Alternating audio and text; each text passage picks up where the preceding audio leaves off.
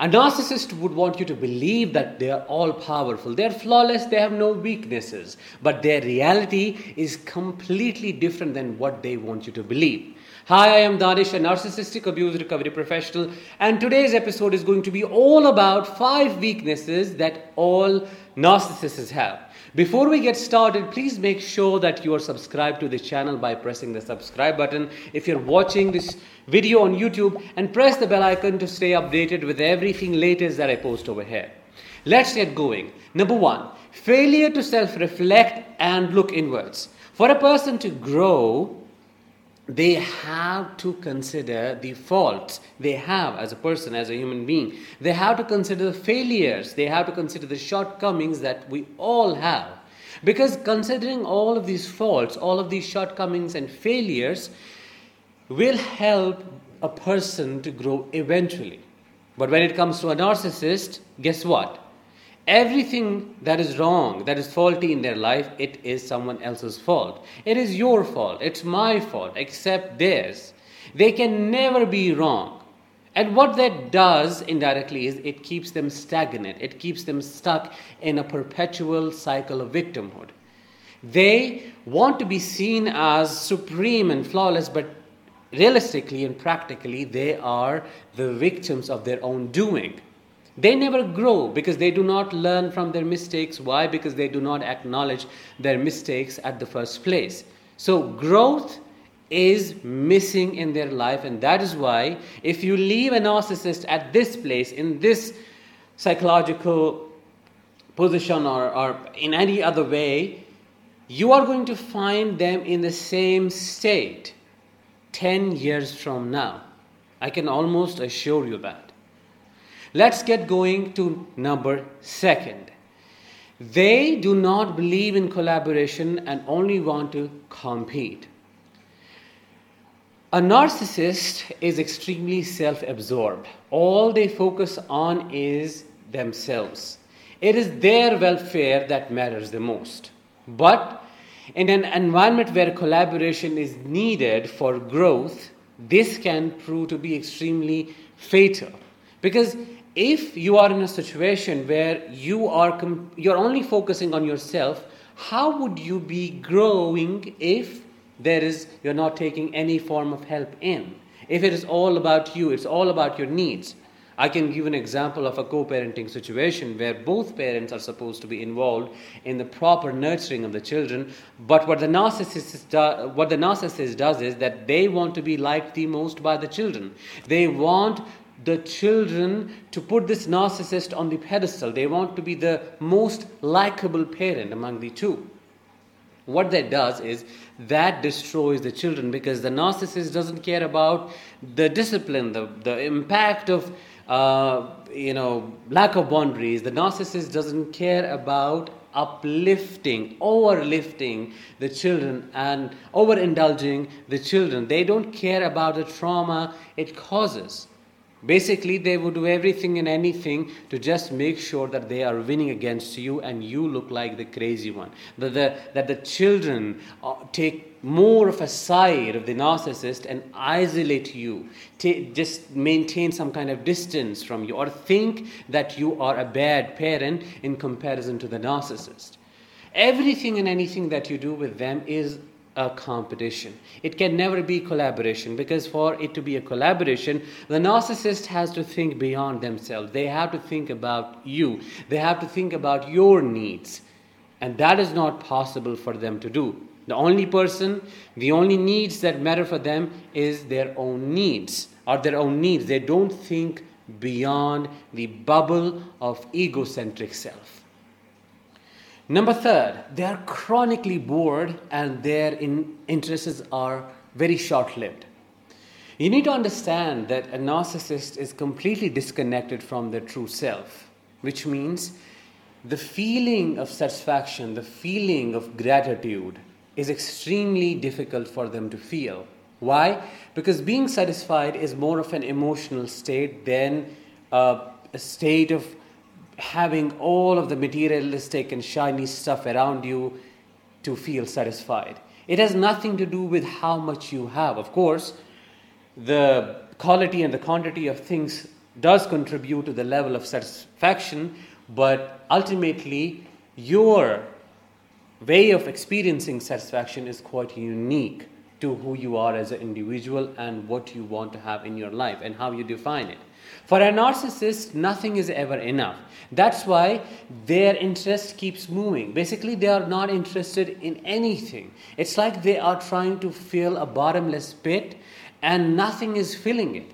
They move from one hobby to the other. They have a habit of hoarding cars, moving houses, moving places, doing bizarre things. I mean, one of the things that you know about is just moving from one person to the other. Why are they doing this? Because number one, they do not feel satisfied with what they have, because they do not know what it means to, why they are not connected with themselves. Number two, they have to have this feeling of high, that intense feeling that you get as an addict when you take the dose, when you use the substance and you feel high. That is the kind of feeling they get every single time they purchase that new car, get that new house. They are with this new person and they have to persuade them, they have to woo them, they have to make them fall in love with themselves. All of that is quite crazy and it's quite shallow, and that never lets a narcissist to live a peaceful life. Before we get to the number 4, I'm really curious to know, what weaknesses did you see in the narcissist that you were with? Drop them in the comments below and help other people to feel validated. Number 4, their fear of being ashamed makes them obsessed about how they are perceived and how they look in front of others. You need to understand that a narcissist, even though it doesn't look like they are ashamed of anything, or even if it doesn't look like they feel any form of shame, they are deeply ashamed of who they are, and this shame is something that they always keep running away from. And anything that triggers it gets the spell of narcissistic rage from the narcissist. Look at your experiences with them.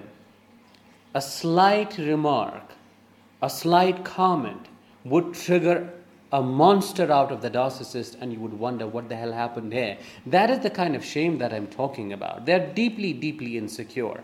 But they are stuck in a cycle of running away from this shame, avoiding this shame, and one of the ways they do this is they just want to maintain a facade of being amazing, great, wonderful, kind, compassionate, giving, grandiose, entitled, high class, whatever it is for them, to be seen as acceptable, to be seen as worthy of appreciation, to be seen as better than everyone else.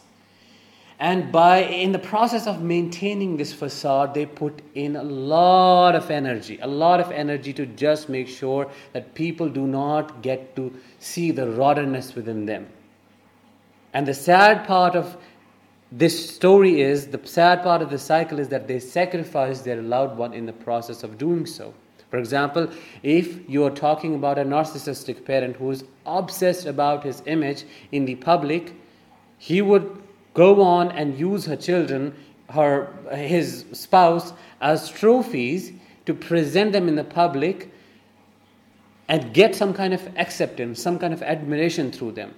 And wouldn't even care about how being used as trophies affects the children, affects his spouse. That's why it's said that narcissists use you as objects. And this objectification becomes quite clear when they try to maintain the facade and keep running away from the shame that they innately, deeply feel. Number 5, they are addicts. Their whole personality pattern is based on addiction, because they are addicted to the highs that they feel when they are with people, when they buy stuff. It's all about supply, because we have been talking about supply so many times so far. It is all about getting that supply, and a narcissist can get this supply in many, many forms. Some of them are addicted to sex, others are addicted to hoarding money, others are addicted to hardcore drugs, alcohol, and so on. Their life is completely dependent on a substance or a thing or something that is more external than their own true self, which makes them more codependent than codependents themselves. Because a narcissist is extremely afraid of being alone because they cannot be with themselves. They're afraid to be with the rottenness within them. They can't face it, they can't stand it. And that is why they have to keep themselves distracted all the time. They cannot regulate themselves emotionally. That's why they have to use things. They have to use objects. They have to use people to regulate themselves and somehow feel better. Their whole life is all about loss of control, their control, even though they try to come across as controlling and pretend that they have everything under control, they have zero control over themselves. Those fits and tantrums and aggressive episodes, what do they tell us? They tell us that they do not know how to handle their own emotions. Basically, we are dealing with a child stuck in an adult body. So their life is spent, most of it is spent in pursuing things. It's a cycle, it's a repeated pattern of addiction where the narcissist moves from one substance to the other, one person to the other, one thing to the other. So that was it for today. I hope today's episode was helpful and it was enlightening and it helped you to understand the different weaknesses that these people have. Now, before I let you go, make sure that you are subscribed to the channel and you share this video with as many people as possible because we need the awareness. In these times especially, we need it a lot. Thank you so much for being with me so far. Thank you so much for listening. I'll see you next time. Till then, let the healing begin.